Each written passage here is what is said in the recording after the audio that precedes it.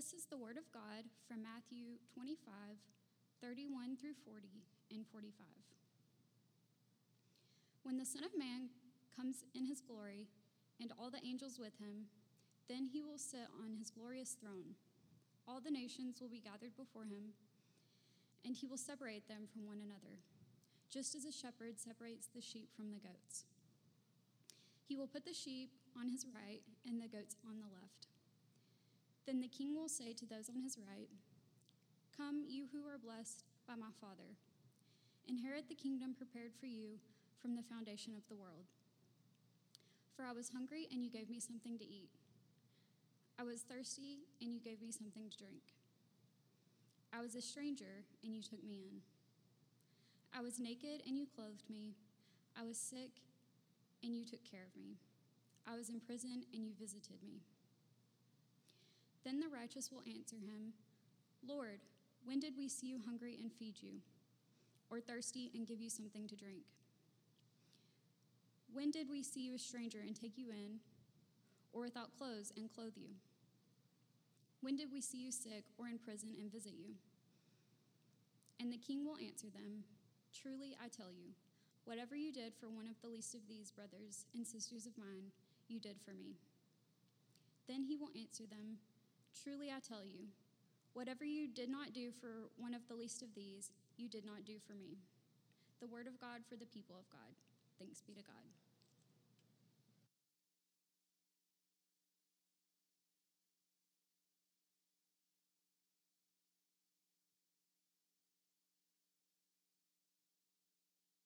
One, two. Yo, what's up? Well, good morning, everyone. It's an honor to be here with all of you. An interesting thing we were telling Brother Mark this morning is that so a while ago, it was maybe 5 years ago, Han and I, we were it's kind of thinking about places where to move in the U.S., and we went to a website that was called Find Your Spot. And you do a test, kind of like a quiz, and you enter all your interests, all the stuff you do. I love to fly fish. I used to rock climb as well. And the place that came up was Chattanooga. And, we never thought that this would be the home of our sending church, because back then we had no idea, so praise God that we're here. It is truly an honor to be here with you guys. Today, my prayer is that what Paul told the church in Rome, that we will be mutually encouraged by each other's faith. As Pastor Isaiah mentioned, my name is Nestor Gomez, and I serve as one of the pastors at Bluegrass Community Church, a church that was planted from this church. I think we have pictures of Michael and Jennifer being sent out, with the congregation from here. And so 4.5 years ago, Pastor Michael left to Lexington. I'm going to tell you a little bit more about the area where we're planting our church. They all send greetings for you guys, and they're meeting this morning as well. So Bluegrass Community Church, it is a very young church. Is this one working as well? Yeah, right? Yeah, okay. So it is a very young church. It is located in Lexington's 11th district. We got about 26,000 people within our district. Lexington is about 320,000 people. If I could use one word to describe the area of town where we're planting our church, would be readiness. Readiness. So the area of the city where we are, about 30% of the people that live within our district live below the poverty level. The neighborhood where we're planting the church includes most of these people, right? Most of them are immigrants. We have people from all over the world living in Cardinal Valley, people from the Caribbean islands, from South America, Mexico, a lot of people from Africa as well, from Haiti. They all come to the U.S. ready, right? They are preparing, right, for a new life. They come ready to work, ready to pursue a better, right, a more stable financial future for them and for their families. And just as a muscle has to be tense, becomes tense in readiness for action, our neighborhood can also be a place of tension. This tension can sometimes get out of control, resulting in brokenness and distress. But not all tension is bad, right? Tension can also be good. There is a technique that weightlifters and physical therapists use in order to develop muscle, for muscles to grow healthy, stronger, and just grow. And this technique is called time under tension. Based on this technique, there are 3 elements that make up for the growth of a good muscle. That is time, that is tension, and then there is posture. Based on time under tension, these 3 things are the main factors that contribute to a good, healthy muscular growth. In Matthew 25, the text that we just read, Jesus is standing in Mount of Olives, and he's preaching his very last sermon. In this last sermon, before his crucifixion, he's speaking to his disciples. Jesus presents his teaching through 3 different parables. As the master of analogies that he was, he's teaching his disciples about 3 main things in Matthew chapter 25. All of these 3 parables are meant to point the eyes of the disciples to Jesus' second coming. But while he's doing that, he's also teaching them, he's showing them how is that they must wait for his second coming. In this chapter, we have the parable of the 10 virgins. What that parable teaches us is that we must be hopeful. Then we have the parable of the talents. What that parable teaches is that we must remain faithful as we await for Jesus' second coming. The parable that we will be looking at today is the parable of the sheep and goat.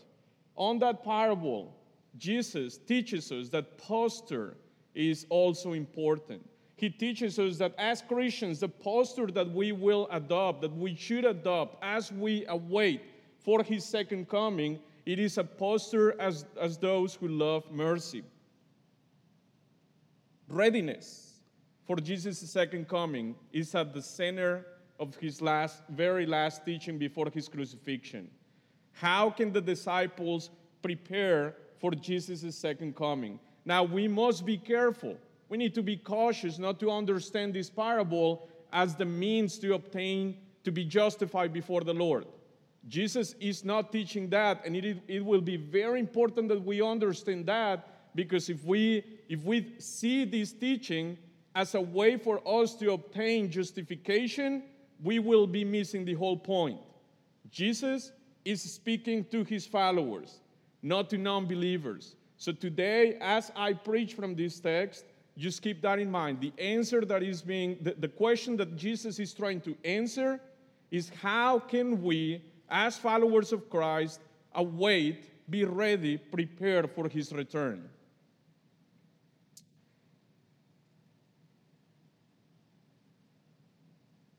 It is very important for us to know God in the way that the Bible describes God.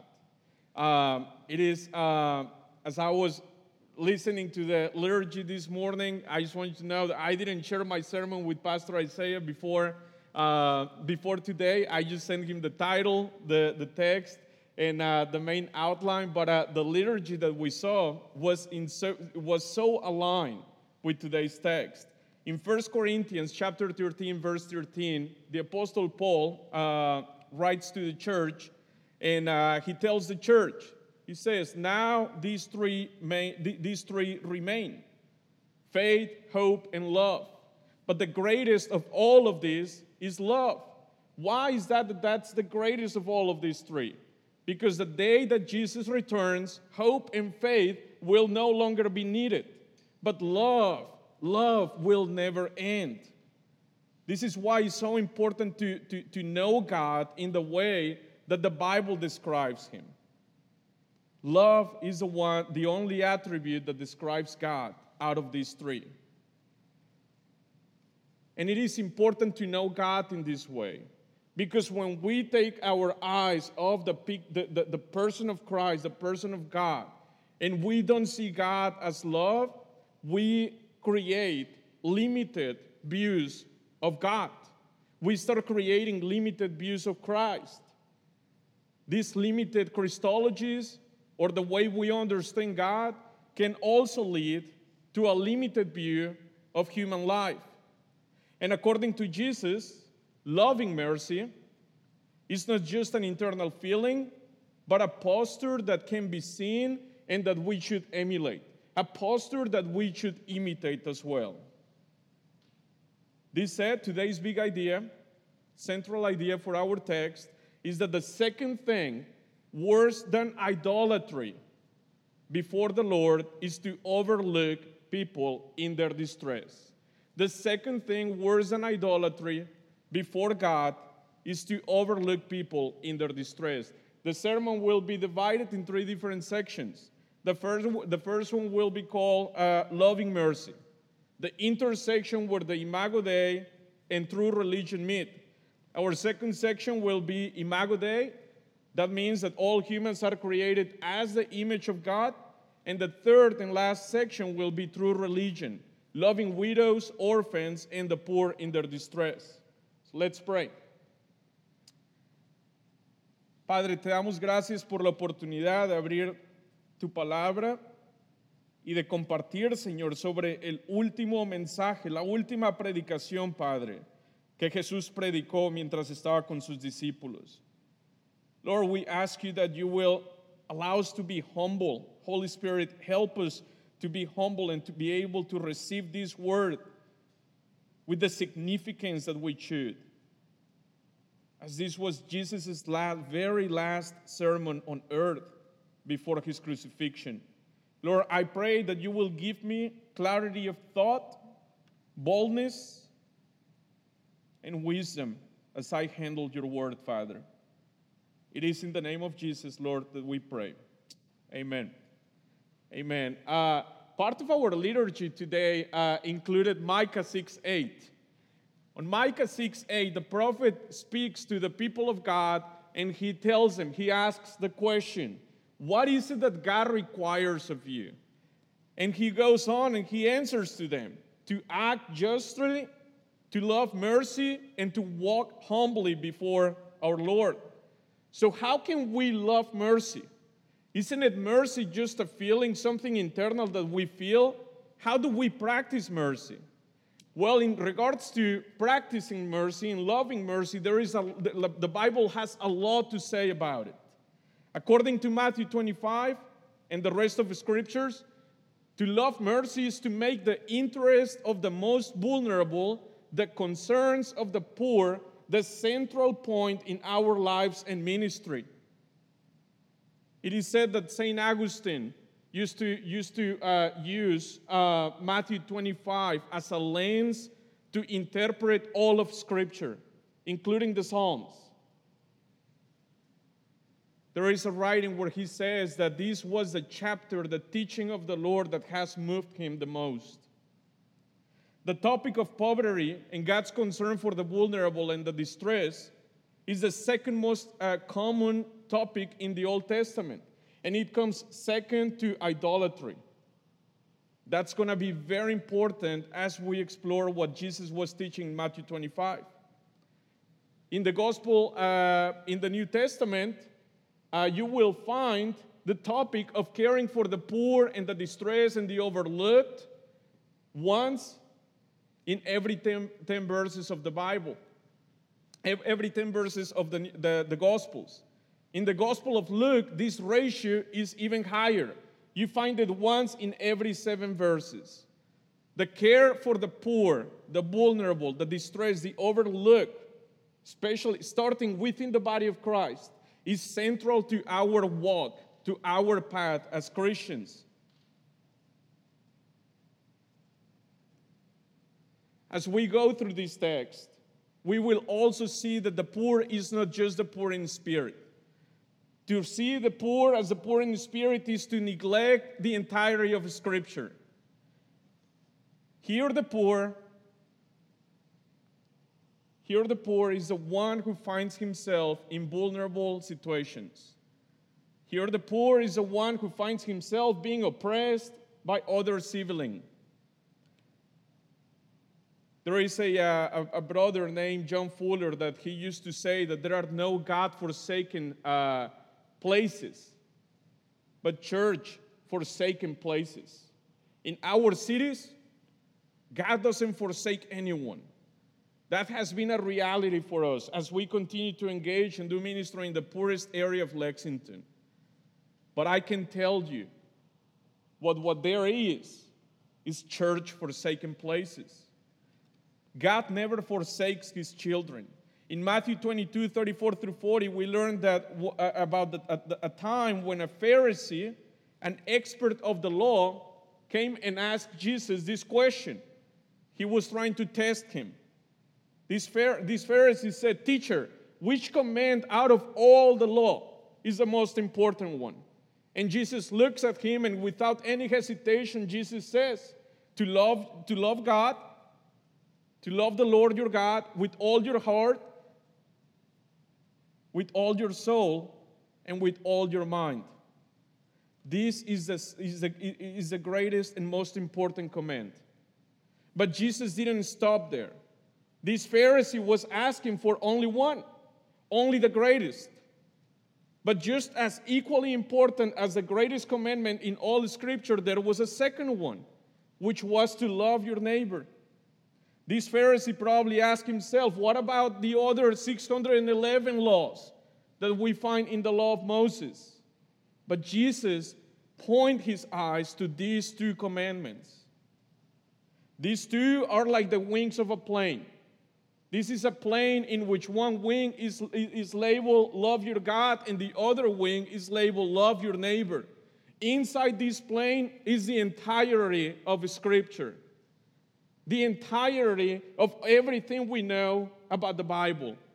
You can resume this in the 5 solas for those who are Reformed. If you don't love your God and if you don't love your neighbor, none of it matters. None of it.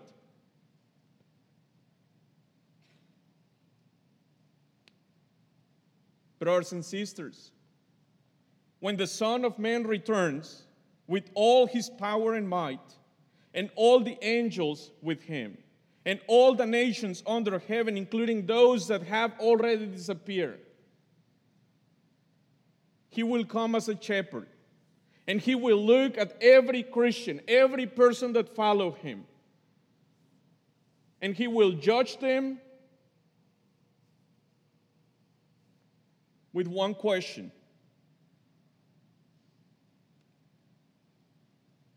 He will put the sheep on his right and the goats on his left.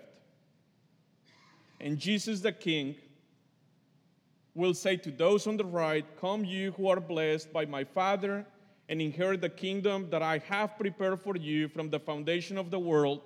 For I was hungry, and you gave me something to eat. I was thirsty, and you gave me something to drink.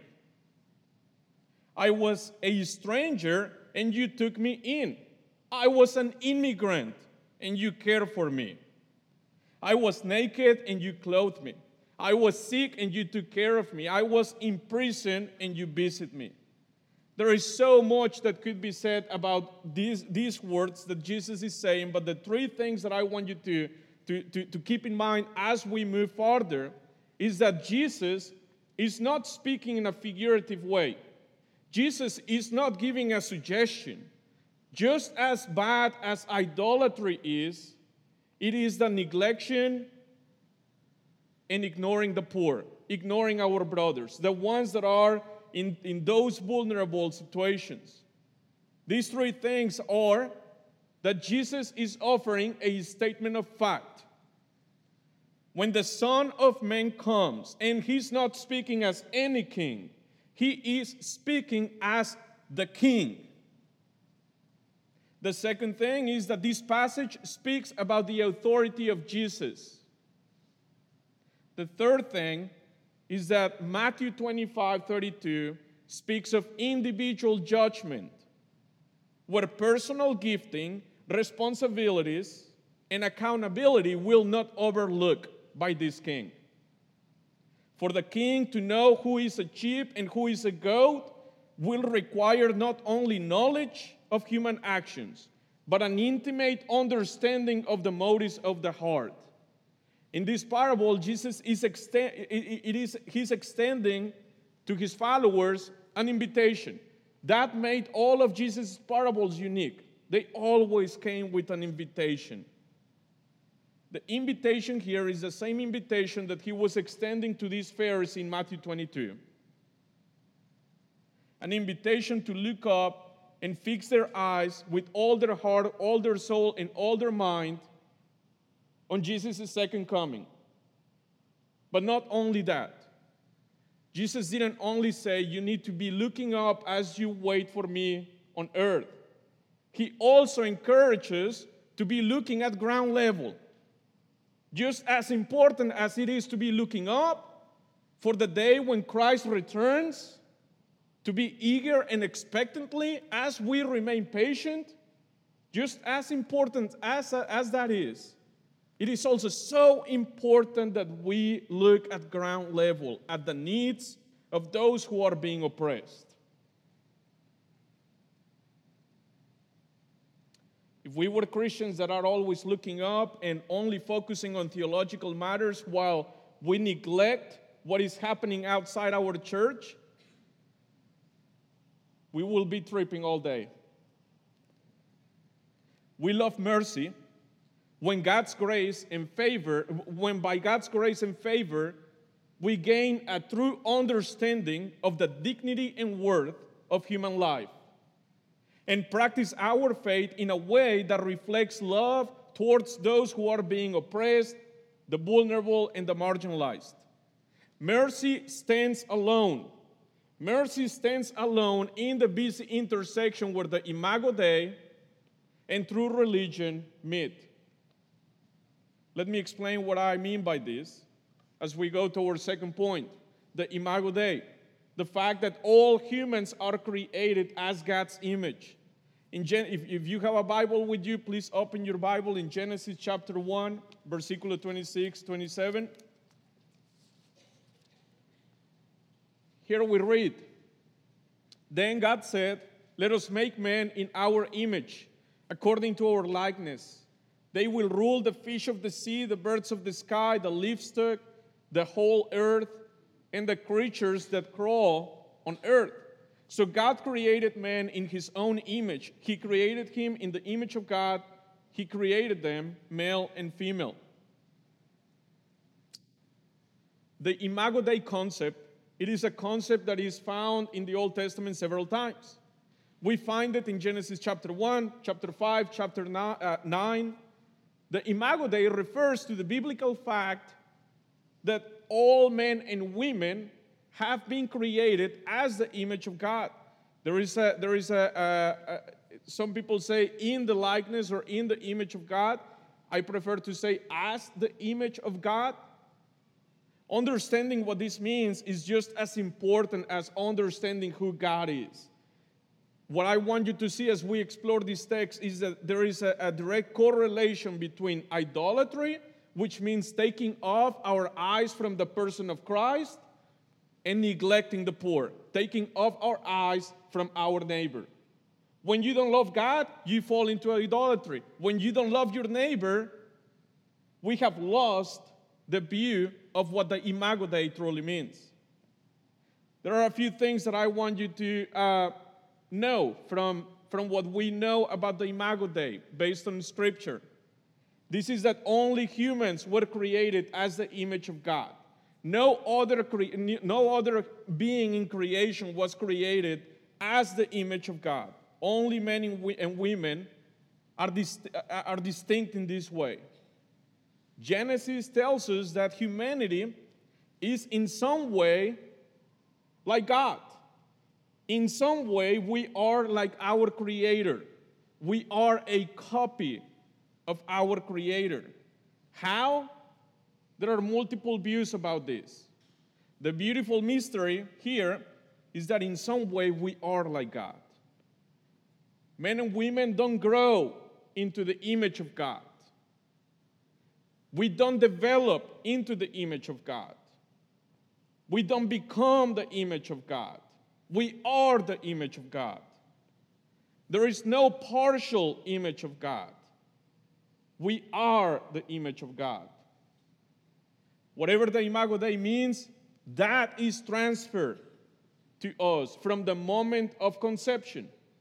From the moment life starts, we are as the image of God. As the image of God on earth, men and women were created to steward creation, not the opposite.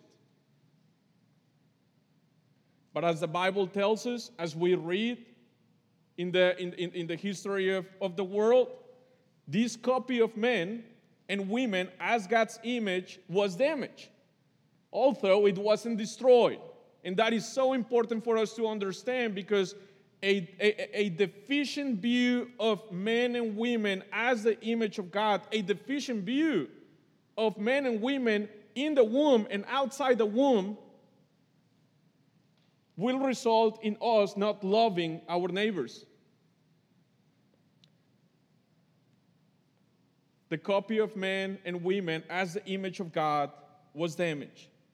Romans 3:23 tells us that. But God had a plan to restore humanity. The copy of God on earth would be restored to what it used to be before the fall. Hebrews 1:3 tells us that Jesus accomplished this. Jesus was the exact representation of God. Jesus was fully God and fully human at the same time. Jesus revealed to us who God was. John 1:18. And Jesus was a perfect human being.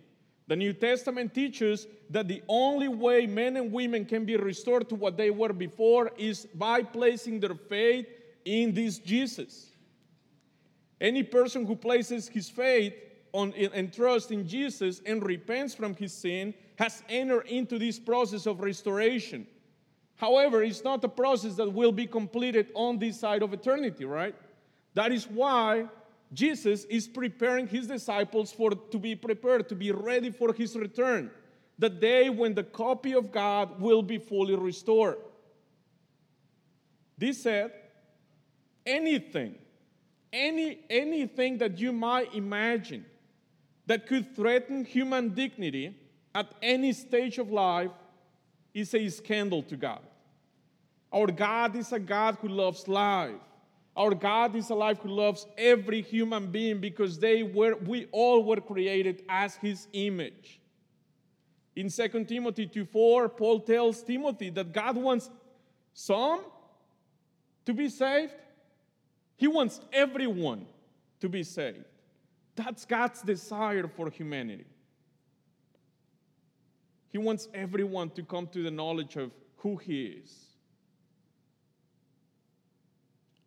In Luke 14, we read the account of when Jesus went to eat at a Pharisee's home. Jesus, he was bold, right?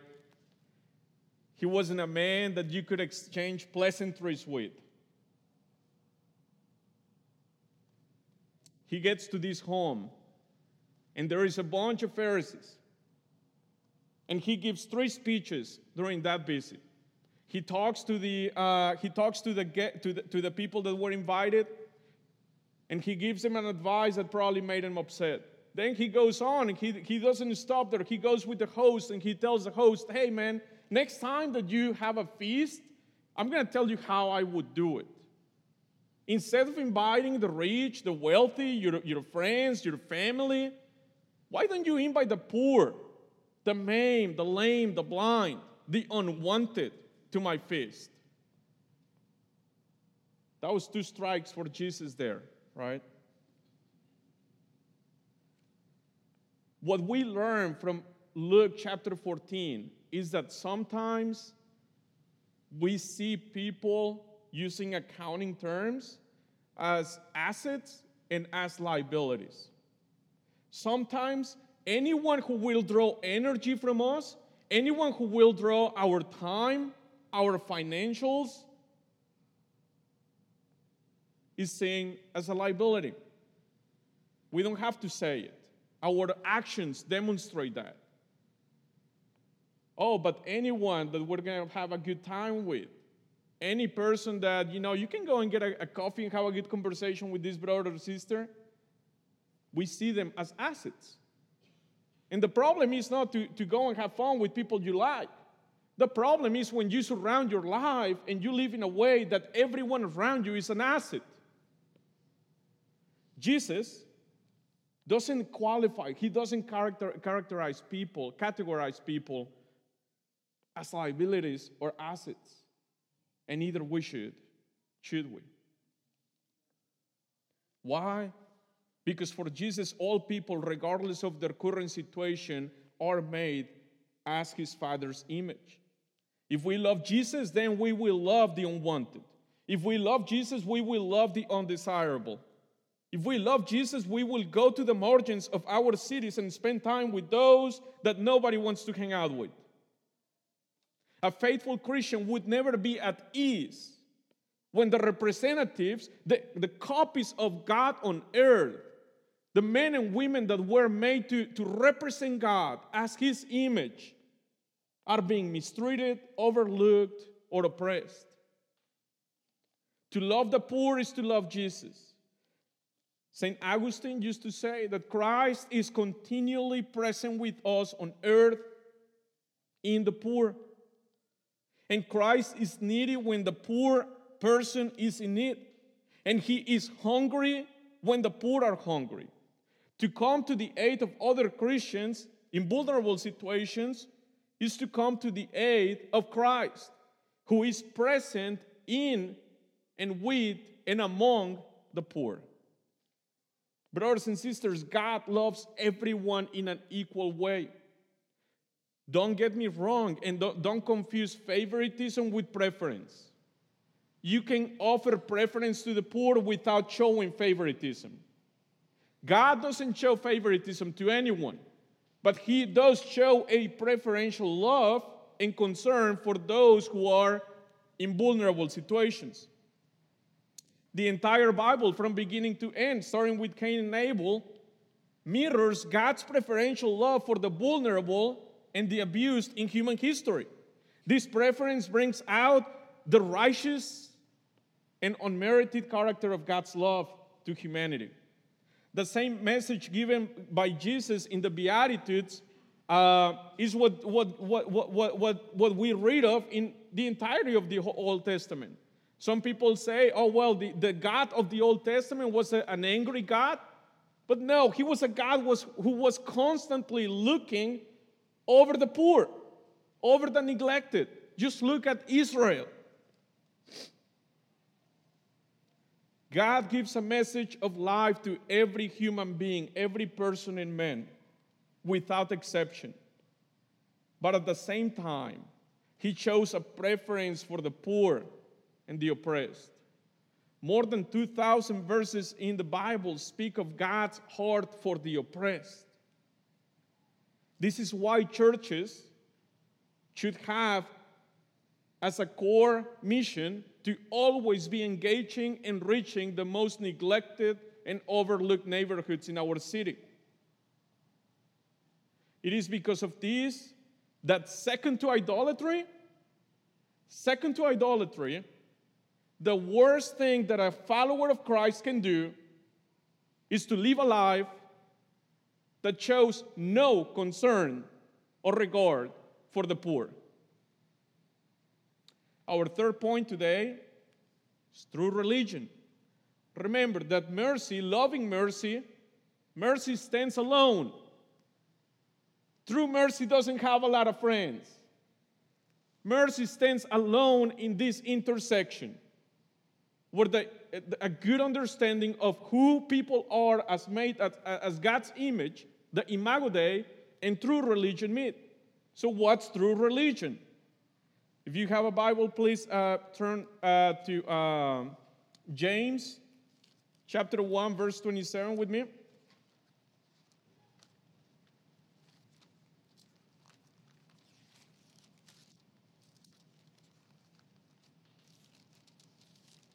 In James chapter 1, verse 27, we read, "Pure and undefiled religion before God the Father is this, to look after orphans and widows in their distress, and to keep oneself unstained from the world." You keep yourself unstained from the world when you have your eyes looking up to Christ, to God. You love your neighbor when you look after the most vulnerable. What good is it to love only the neighbors that will allow us to have a good time? The ones that you might like to go hiking with, the ones that you might like to go fishing with, the ones that your schedule might be busy, right? And you're like, man, if I have one night free during the week, I really want to have this friend over. But our neighbors here are the orphans and the widows. Those who back then represented the most vulnerable and oppressed people.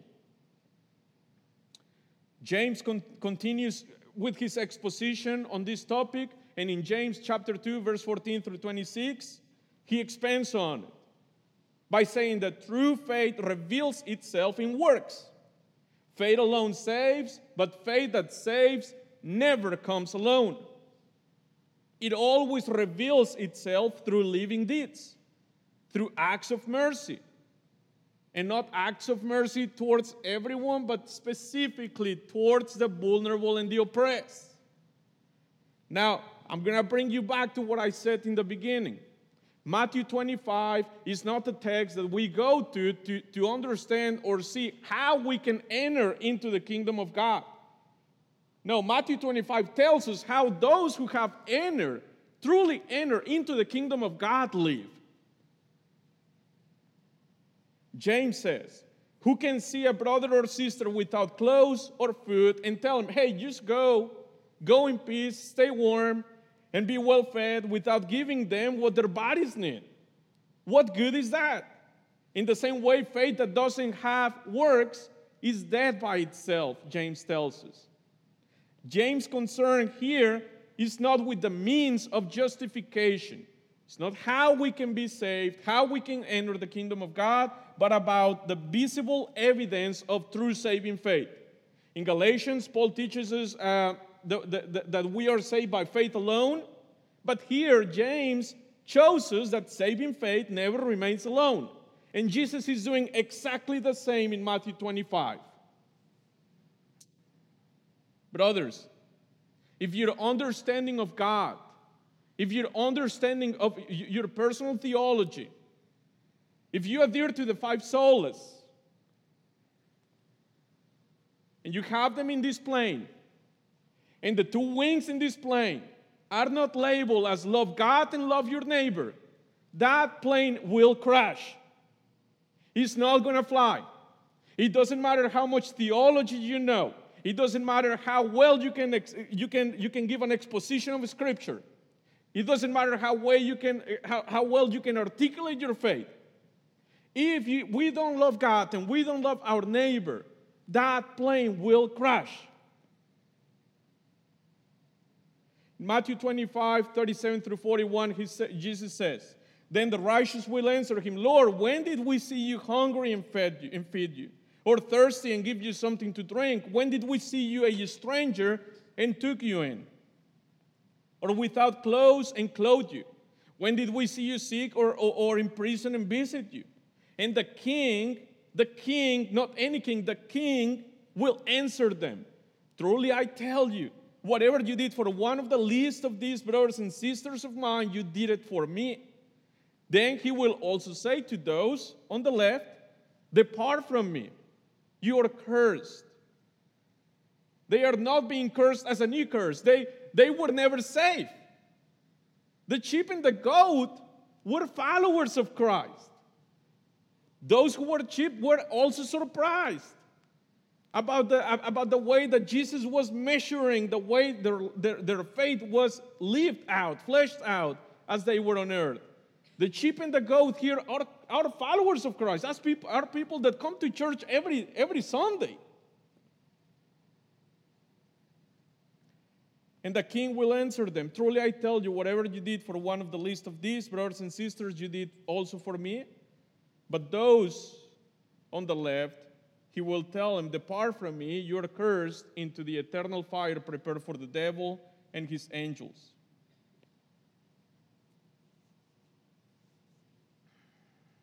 Loving mercy should be the main thing why the world knows us for, because of our love.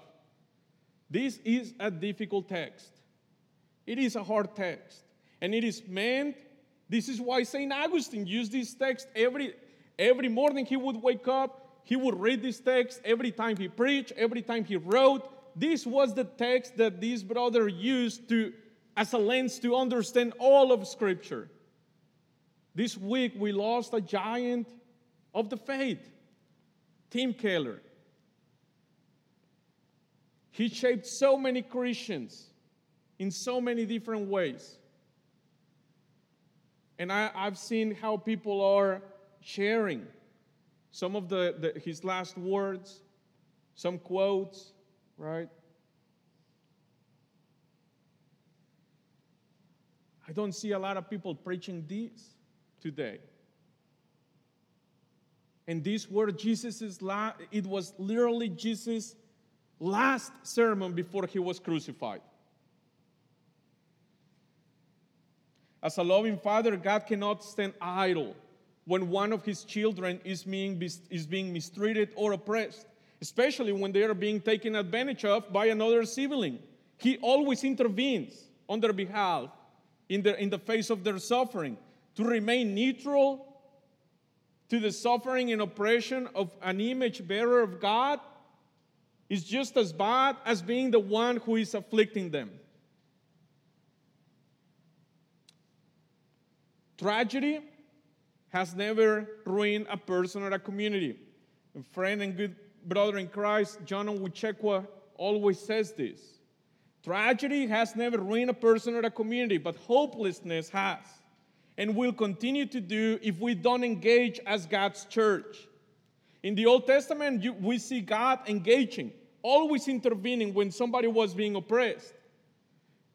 In the New Testament, after Christ, we, the church, are God's feet and hands.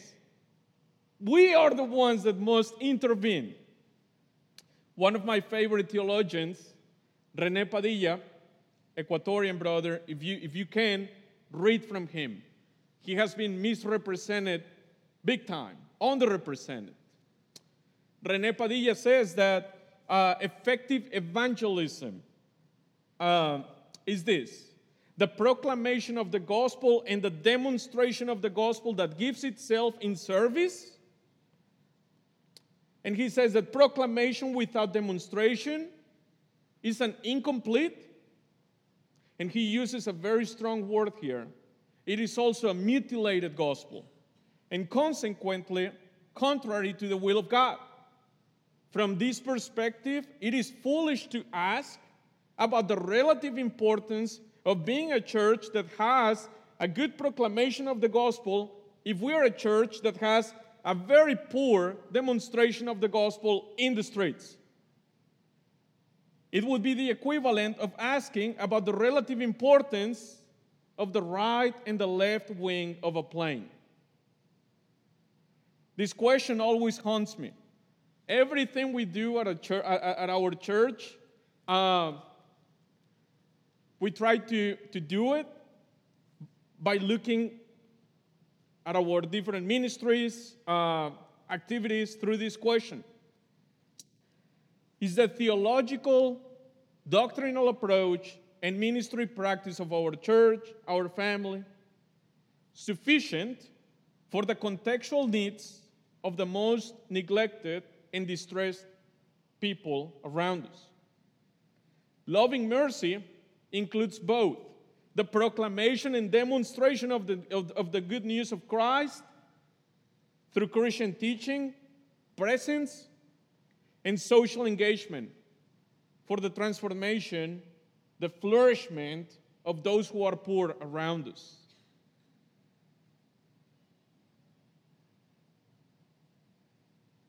Faith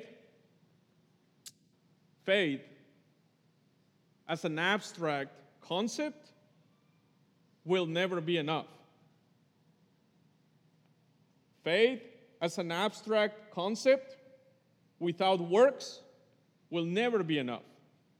Jesus had a term for those who practice their faith without deeds. That was hypocrites. Hypocrisy. That's theoretical faith. In Matthew 25, the goats are those who only had an abstract view of faith. Those who were only looking up, but never took the time to also look down.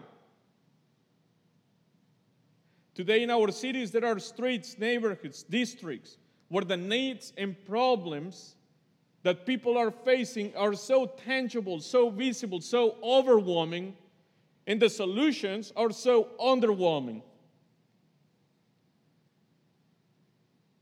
This is why the church is so essential. You can live without the lung, you can live without an arm, without an eye, but you cannot live without a heart. The church in the world is what a heart is to a body. It is essential. It is indispensable. Churches with a sound orthopraxy, with a good way of expressing their faith outside, in their daily lives, are needed because they are the only tangible example of a good God in a broken world. True religion in this way calls for faith embodied in works of love, mercy, and justice. Our religion most emphasizes the embodiment of justice and the creation of a social order over abstract faith or thoughts. The church must be the evangelizer of the poor and one with them, a witness to the value of the riches of a good God and the humble servant of the one in distress. Its pastors, the pastors of the church, the leadership of the church, the people of God in the church, they must be able to correlate their life, their words, their time, their finances to the demands of the gospel, but also to the necessities of the overlooked, the underserved, and the neglected. Pastor Taviri Anyawili, he has a phrase that he always says. He says that we must proclaim the gospel and demonstrate the gospel from the four corners of our block to the four corners of the world. As we conclude with Matthew 25, let's read Matthew 25:45. Verse 45 says, "Then he will answer them, 'Truly I tell you, whatever you didn't do for one of the least of these, you didn't do for me.'"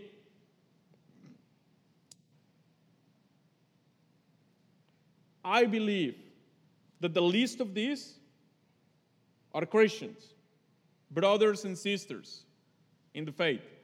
However, what Jesus is teaching us is that our acts of mercy should certainly start within the body of Christ, but they should not be limited only to those within the body of Christ. If we walk in that way, if we live our faith in that way, we would be hypocrites. We would be people that only live within the church and for the church. But we're also called to go out. When Jesus was in Jerusalem, at this banquet that we read of in Luke chapter 14, and he gave these three speeches, one to the guests, one to the host, there was a guy there, a brother there, another Pharisee, and this brother told Jesus, hey, I agree with everything you're saying. Like, good job. Blessed is the Son of Man. But Jesus knows our hearts. And Jesus is not the person you can exchange pleasantries with when he knows your heart. So Jesus tells this guy, oh, you do? Well, I got a story for you too. This might be the most important speech that Jesus offered in that home. Jesus tells this man, a man was giving a large banquet and invited many. At the time of the banquet, he sent his servant to tell those who were invited, come because everything is ready. The tables, the food, the drinks, everything is ready. Come over to the house. But without excuse, they all began to make excuses. The first guy that we read of, when he sent his servant out, right? The first person that this servant goes to ask him, hey, my Lord has everything ready. Come and join in the feast. This guy says, well, I can't. I can't because I just bought land. He was investing in real estate. The second person tells the servant, I can't go because I just bought 5 yokes of oxen and I was heading out to try them out. He was investing in his business. All of this stuff is good. It's good stuff. These are the things that our culture praises. Oh, you just bought a house, great. You have a business and you're investing in your business, praise God. The third guy says, I just got married. I can't go to this feast because I just got married. All of these 3 things were good things. I'm not hating on these 3 things. They all were good. But that's the problem with idolatry. Idolatry likes to creep in, and it clothes itself in novelty as something good, and it ends distracting you from the person of Christ, from God. The servant was disappointed. He heads back to the house, and he reports everything to his master. The master became angry and told his servant, well, go out now, quickly, into the streets and the alleys of the city and bring the poor, the maimed, the blind, and the lame. Those that nobody wants to hang out with on a Friday night. The unwanted. Those who sometimes we categorize as liabilities. But the servant told the master, Lord, I've already done that. What you're asking has already been done. And I couldn't find him. When he says there is still room, that's what he meant. I could not find them. Why? Gentrification probably had already come to this neighborhood. And the Lord says, he tells his servant to go out once again. And his statement is very clear. Go into the highways and the hedges. What he meant by that is go under the bridges. Go to the most neglected neighborhoods. Go to the places where nobody wants to live, where nobody's looking at buying their dream home. Go to the margins of society. And invite him? No. The master tells his servant, make them. Make them. In Spanish, the word that is used is obligate them. Obligate them. Make them come in so that my house might be filled. This servant packed everything up again and headed out with a very clear mission, clear instructions.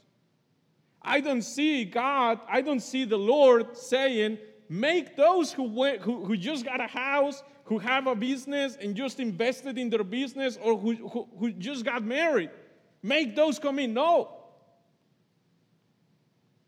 But he did tell the servant, Go and make the blind, the maimed, the poor come into my house. Today, many of these servants stand just as Mercy stands alone in the busy intersection where the Imago Dei and true religion meet, in our streets, in our neighborhoods, in our most neglected districts within our cities. So the invitation for you today, as I build a case to do mercy, to love mercy, to be a lover of mercy, my invitation to you is to adopt a posture that resembles these two things.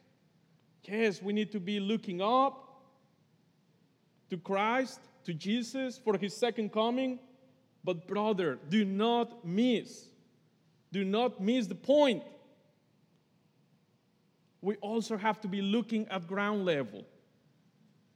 Not at any brother or sister, but the most vulnerable, the oppressed, the neglected, those who have no aid, those who are not being invited to parties, those who are not being able to maybe drive places.